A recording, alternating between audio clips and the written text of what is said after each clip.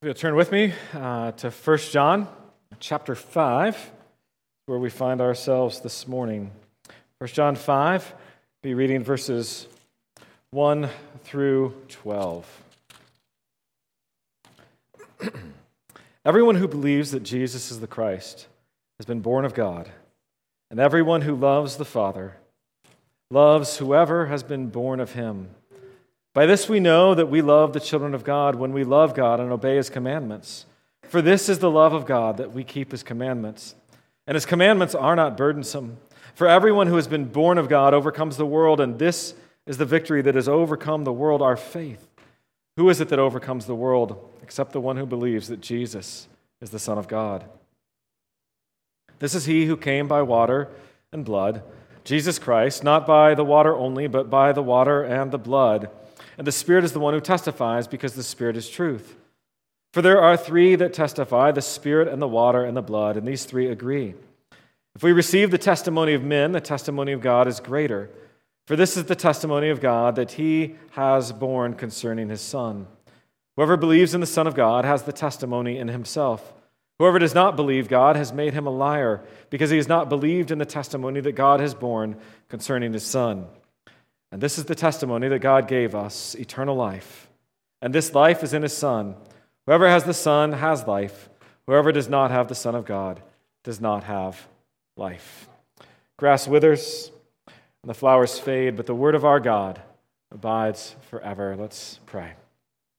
Father, as we come before You this morning, we ask that You would open our eyes and our hearts. Father, there's much in this text to commend us and to commend to us this morning. And we pray that You would strengthen us and be glorified in this time. Father, we give You thanks and praise for all that You have given us and how You love us.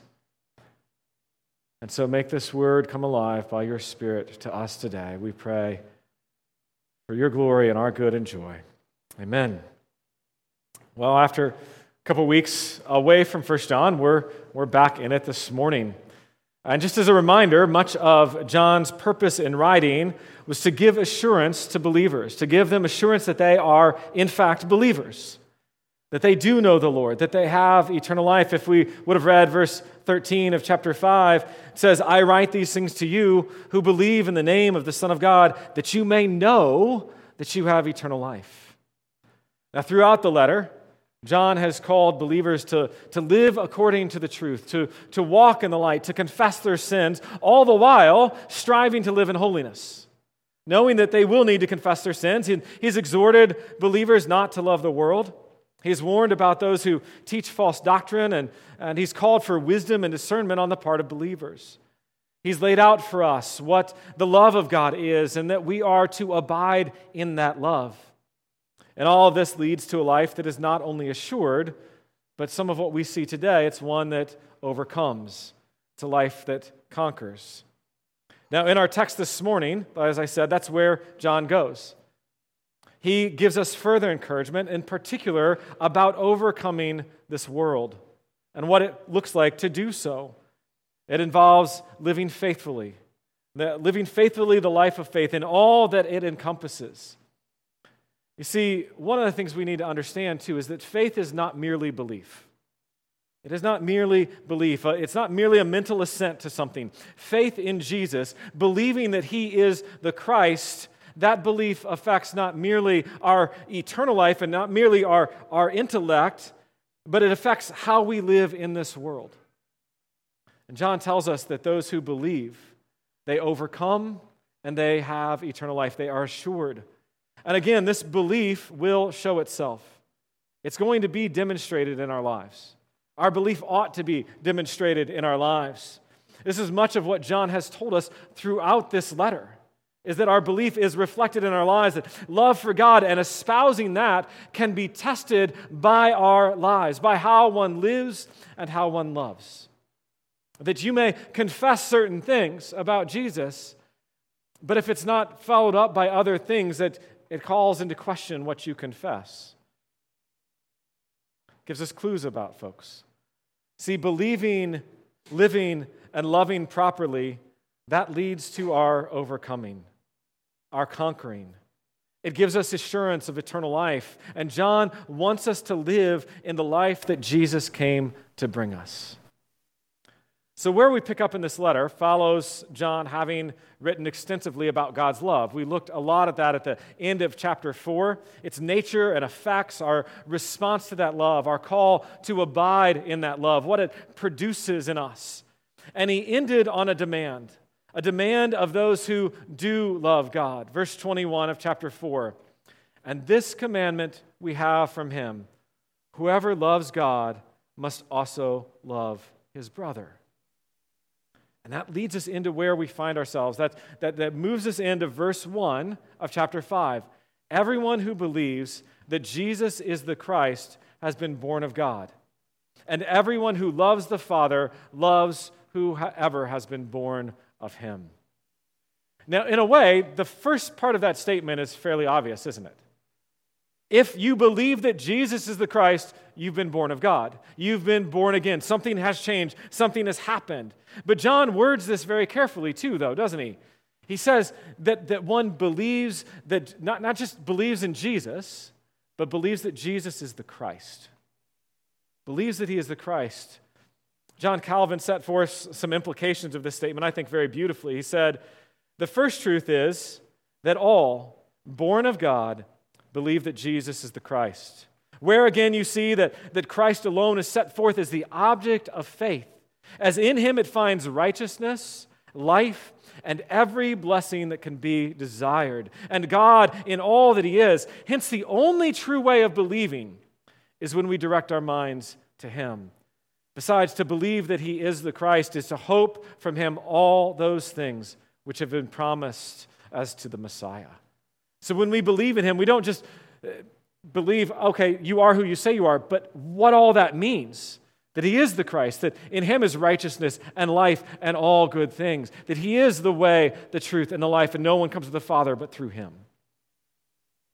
You see, Jesus cannot be believed upon in any way other than that he is the Christ, and that in him we are to seek and find our salvation, and in him alone. John is making very clear what orthodox belief is here. There is no ability to believe in a partial Christ and claim to know God. They don't go together. You can't say, I'll take 60% and really claim to know God. No, you take the whole Christ. The whole Christ. And John draws an implication from the belief in Jesus and having been born of God. There's something that necessarily follows in this verse. He says, you will love all those who have also been born of God. Those who have been born of God and love God will also love anyone else who has been born of God and knows God. Faith and love are linked here. These two aspects of the life of a believer are actually inseparable. You cannot have faith without love, and you cannot have true love without faith. Faith demands, it requires love. But here's the question. How do we know when we are loving others? How do we know? Sometimes you might think you are, but maybe you're just not sure. So how do we know when we are loving those specifically born of God? Thanks, John. You answer it. Verse 2. By this we know that we love the children of God, when we love God and obey his commandments. Now, part of that sounds similar to what John has already talked about. In chapter 2, verse 3, he said this. He said, and by this we know that we have come to know him if we keep his commandments. So you've got knowing and keeping. In 3:23, and this is his commandment, that we believe in the name of his Son, Jesus Christ, and love one another just as he has commanded us. But those actually take a slightly different angle than what he's taking here. Yet they do show us the importance of this idea in some ways. But John writes here, by this we know. He is giving us a test. He's giving us a test for determining what it is, what actually is love for the brethren. How do we know? And I don't think his answer is what we would normally give. If somebody asks you, how do you know you love the brethren? The answer is going to be, well, I care for them. I serve them. I do things to help be with them. I spend time with them. Things like this. I think what John gives is different than what anybody would come up on the street. If you did a man on the street kind of question and said, how do you know when you love your brothers in Christ? I'm not sure anyone comes up with this answer. Because what John is telling us is this: we know we love others when we love God and obey Him. That's his test. That's his answer. So the way we can determine at least one test here that we love others is this: are we loving God and obeying His commands? So think about what John is writing here. Obeying God's commandments in your own life, being faithful, doing that which is in accord with His will and His design for our universe, that is a constituent element in our loving others. There is no proper love for others without obedience to God.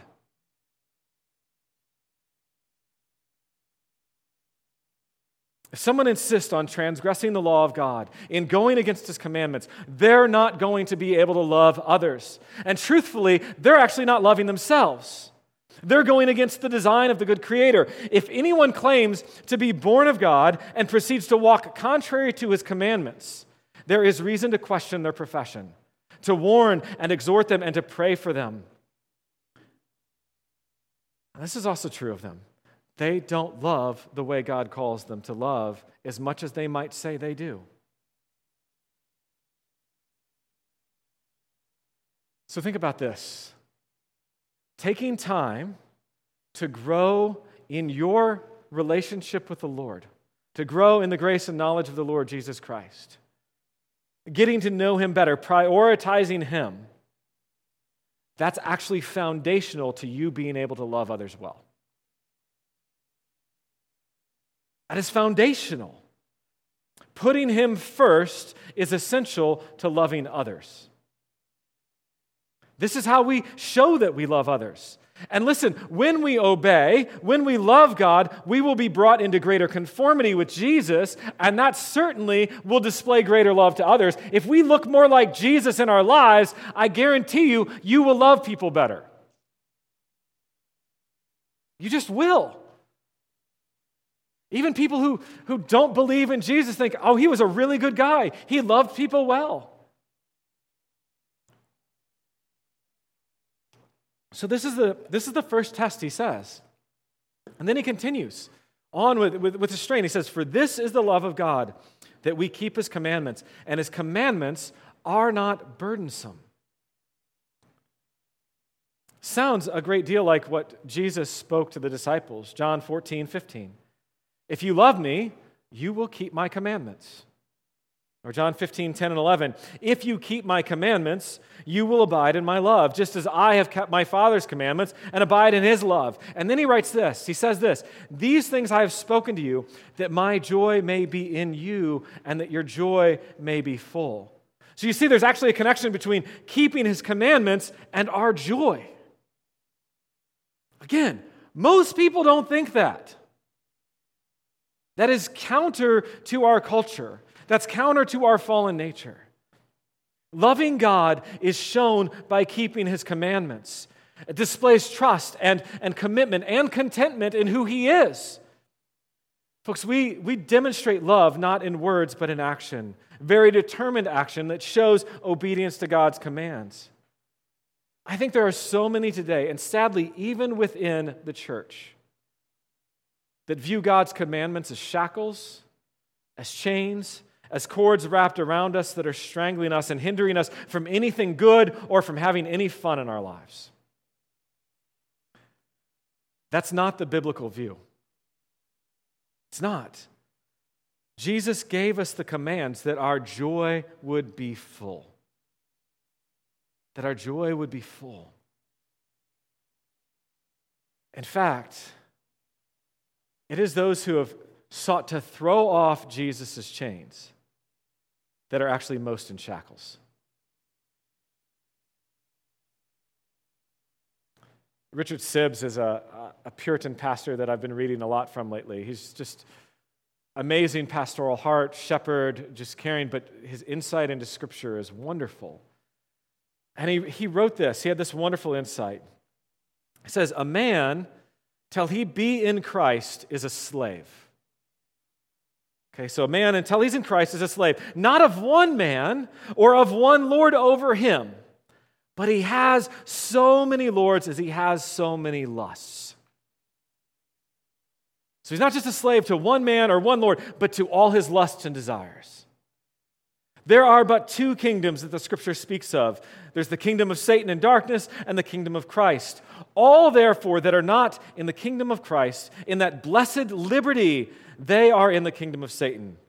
For though we be all slaves by nature, born slaves, yet notwithstanding by a wicked course of life, we put ourselves into bonds and tangle ourselves. So many sins and so many repetitions of sin, so many cords. The longer a man lives, the greater slave he is. See, and the longer you're apart from Christ, actually, even though you think you're free, the greater a slave you are. You've run more and more after your lusts and after your desires. And so everyone outside of Christ is a slave to his lusts. Sibbes wrote this in reference to 2 Corinthians 3:17. Now the Lord is the Spirit, and where the Spirit of the Lord is, there is freedom.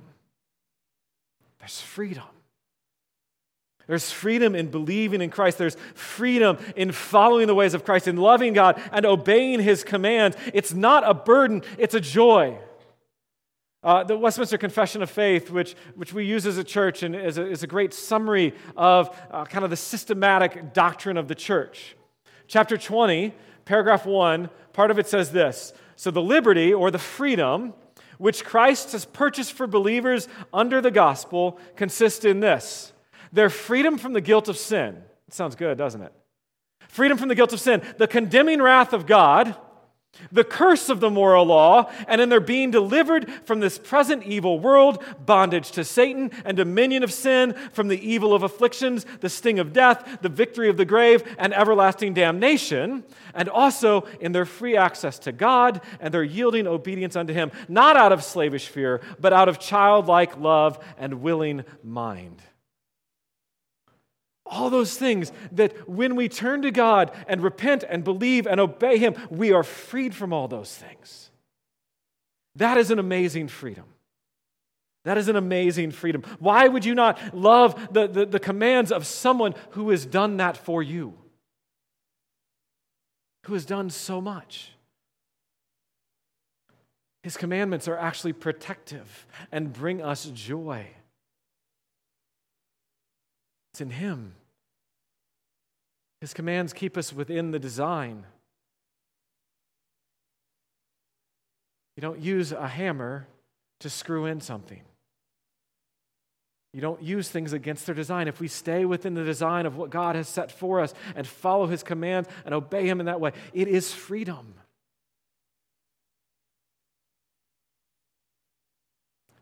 And it's in Him. And it's in that freedom and in that obedience that we overcome. Look at verse 4. For everyone who has been born of God overcomes the world. And this is the victory that has overcome the world, our faith. See, the truth is, those who believe, who have been born of God, they are those who overcome. Now, John likes that language, overcome. Okay, he got it from Jesus, I think, John 16:33. We've looked at this many times. Or I've referenced it many times. Jesus said, I have said these things to you, that in me you may have peace. In the world you will have tribulation, but take heart, I have overcome the world. Now, John uses this again in the last book in our New Testament, in our scriptures, in the Bible, in Revelation 2 and 3, the letters of the churches, Jesus' words to the churches. The end of each of those letters ends to some degree in this way: to the one who conquers, or to the one who overcomes. He's calling for faithfulness. He's calling to continue in faith, to continue in love and obedience. Don't lose your first love. Continue to obey. Walk with me, and you will overcome. By faith in the one who has overcome, we do overcome through our faith in Him, by remaining faithful and staying true. And we overcome the world. And consider what that means. He says, you overcome the world. How did John talk about the world? If you just backed up to chapter 2, verses 15 to 17, do not love the world or the things in the world. If anyone loves the world, the love of the Father is not in him. For all that is in the world, the desires of the flesh and the desires of the eyes and pride of life is not from the Father, but is from the world. And the world is passing away along with its desires, but whoever does the will of God abides forever. We overcome those things, the lust of the flesh and the pride and the lust of the eyes and the pride of life. One commentator wrote this. He said, in light of all this, it becomes clear why it is not burdensome for believers to obey God's commands and love one another, and how that relates to their having been born of God and overcoming the world. Those who have been born of God have overcome the worldly tendency to satisfy their own sinful cravings, and as a result, they are free to show love to others and so fulfill God's command. We're freed of our own pursuit of our own lusts so that we can love others well. And then we read, who is it that overcomes the world except the one who believes that Jesus is the Son of God? It really starts off with a rhetorical question, that the answer is nobody. Nobody overcomes the world unless you've been born of God, unless you believe that Jesus is the Son of God, because it's in Jesus that we overcome. And folks, think about this. I mean, walk into a bookstore, if you could find one anymore. I think there's one maybe in Westchester still. But walk into one, and you can find self-help books everywhere on how to overcome, how to beat this, how to beat that. And some might actually have some marginally decent advice. But in reality, none of them can overcome. Without faith in Christ, there is no way we can face down the evil, the ideologies, the helplessness, the despair, the self-defeat that this world throws at us every single day. We can't beat that without faith in Christ. Apart from faith in Christ, as one has written, even the most successful life is swallowed up in the defeat of death. Even the most successful life, it's not he who dies with the most toys wins, it's he who dies with the most toys still dies.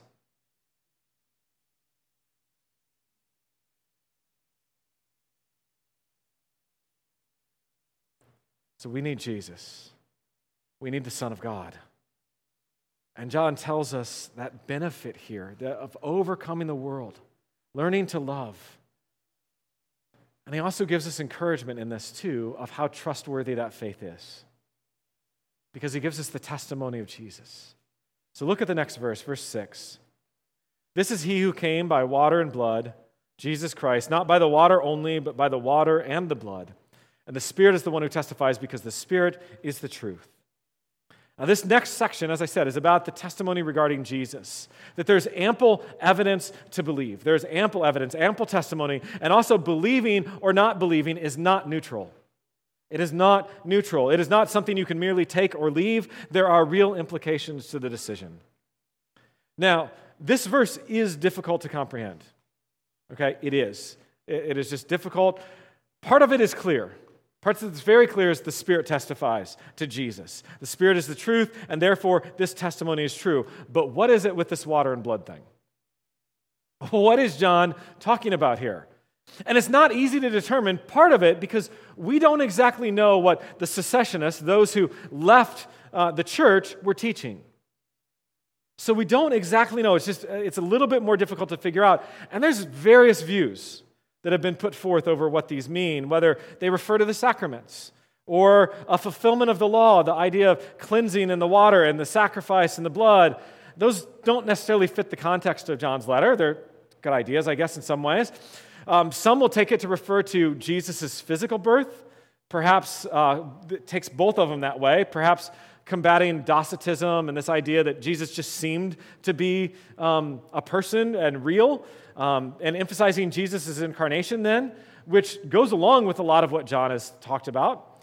Another view purports that they both refer to the crucifixion, where you see in John 19 that blood and water flowed from his side when the centurion pierced his side, to show that he really did die. But honestly, neither of those really take into account that it appears in the wording of this that the cessationist agreed with by water, but not with by blood. Because he says not with water only, but with water and blood. Okay, so they agreed with part, but not with the whole. So in looking at this, we have to remember that these three together, the water, the blood, and the Spirit, are all witnesses. They all testify. If you look at verses 7 and 8, that's what it says. These agree, and they testify to this. Now, the majority view on what this is talking about, and where I fall with a little adjustment, is that the water represents Jesus' baptism. For the most part, his baptism in the Jordan, the Spirit descended on him. There's testimony from God as the Spirit descended as a dove, and we heard the Father. John the Baptist recounts this, John 1, 32 to 34. John bore witness, I saw the Spirit descend from heaven like a dove, and it remained on him. I myself did not know him, but he who sent me to baptize with water said to me, he on whom you see the Spirit descend and remain, this is he who baptizes with the Holy Spirit, and I have seen and have borne witness that this is the Son of God. There's a witness being born. But I think it's a bit more than just this act, because a lot of these things are active, that it's Jesus' actual ministry on earth, his ministry of baptism. Now, Jesus didn't baptize, but his disciples baptized. So throughout that, and John talks about that in his gospel multiple times, this idea of water being a part in this baptismal ministry of Jesus. And then I would say that the second part refers to his crucifixion, the blood, the sacrifice of Christ. That Jesus truly died upon the cross and took the sins of his people. It fits with 1 John 1:7, where it says we have the blood of Jesus cleanses us from all sin. So all three of these together, the water, the blood, and the Spirit, testify. And throughout the New Testament, we see that, don't we? We see the Spirit testifying. He witnesses the birth. We saw that at the baptism. His teaching, throughout his ministry, the Spirit is at work. John 15, 26 and 27, Jesus said this, but when the Helper comes, whom I will send to you from the Father, the Spirit of truth, who proceeds from the Father, he will bear witness about me. And you also will bear witness because you have been with me from the beginning. The simple point is this, okay? So let's not ultra confuse it. It's a simple point. All three of these testify to who Jesus is.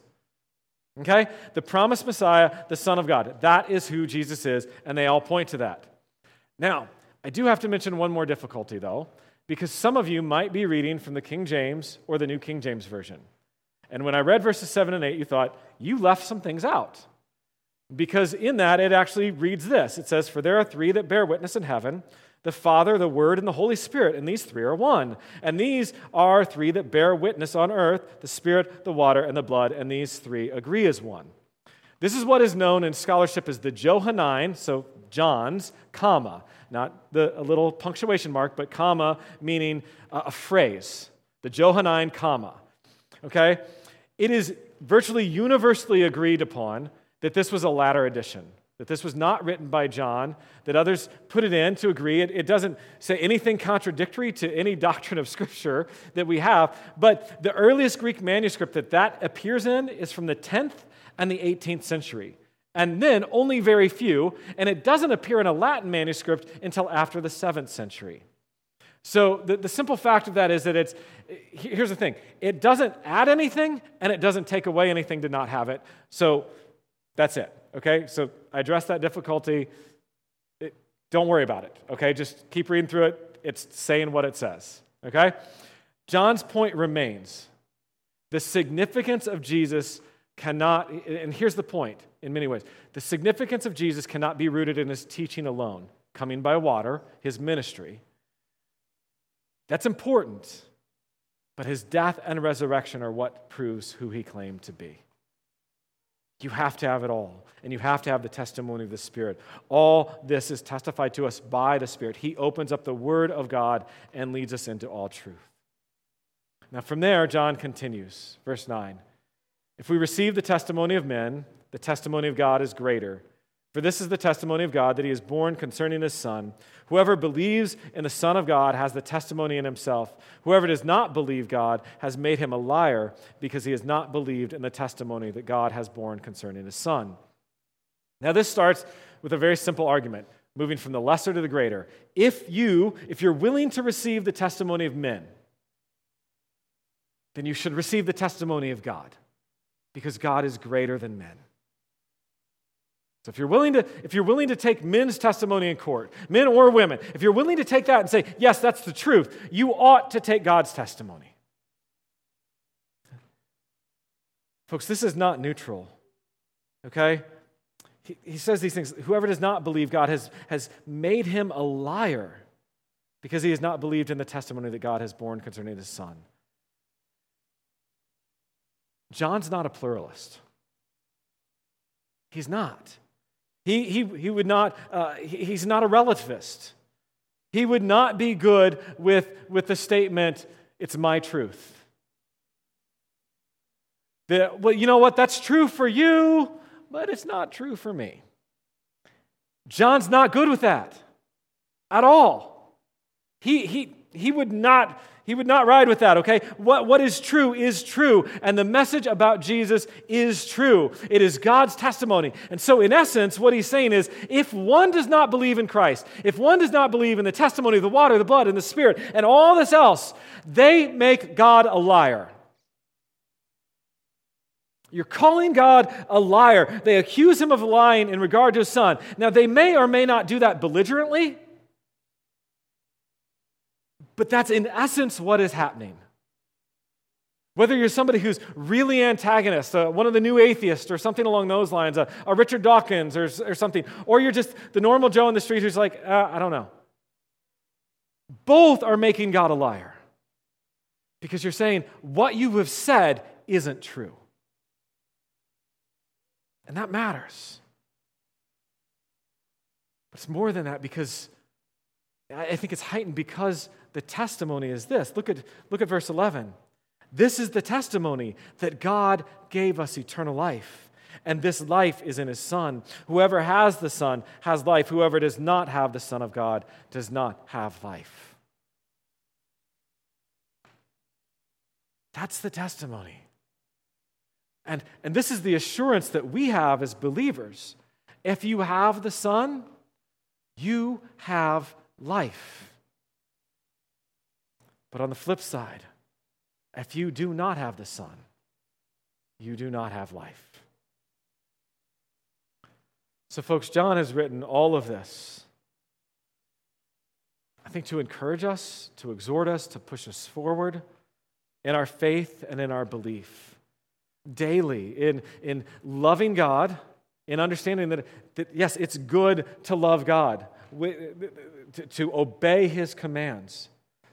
That's how we show love to others, which is something is required of us as a believer. If we are born of God, we are to love all those who are born of God. And that as we believe, as we do what he calls us to do, love and obedience, we overcome. And think through, again, what all we overcome. We overcome the world. We have freedom in Christ. But not only do we overcome in this life, but we have eternal life with him. Eternal life in Christ. So my plea this morning is simple. Love God, obey his commands, and love others. Love God, obey his commands, and love others. And call others to do the same. Because it's not a neutral decision. This is a decision of life and a decision of actual joy and freedom from bondage and slavery. Let's pray. Father, Lord, we thank you for your word and all it says for us. Lord, would you open our hearts and our minds? Lord, encourage us in our love for you. Encourage us in obedience. Encourage us in our love for others. Grow us more and more, and give us assurance as we do love and live for your glory, and as we overcome the world. We pray in Christ's name. Amen.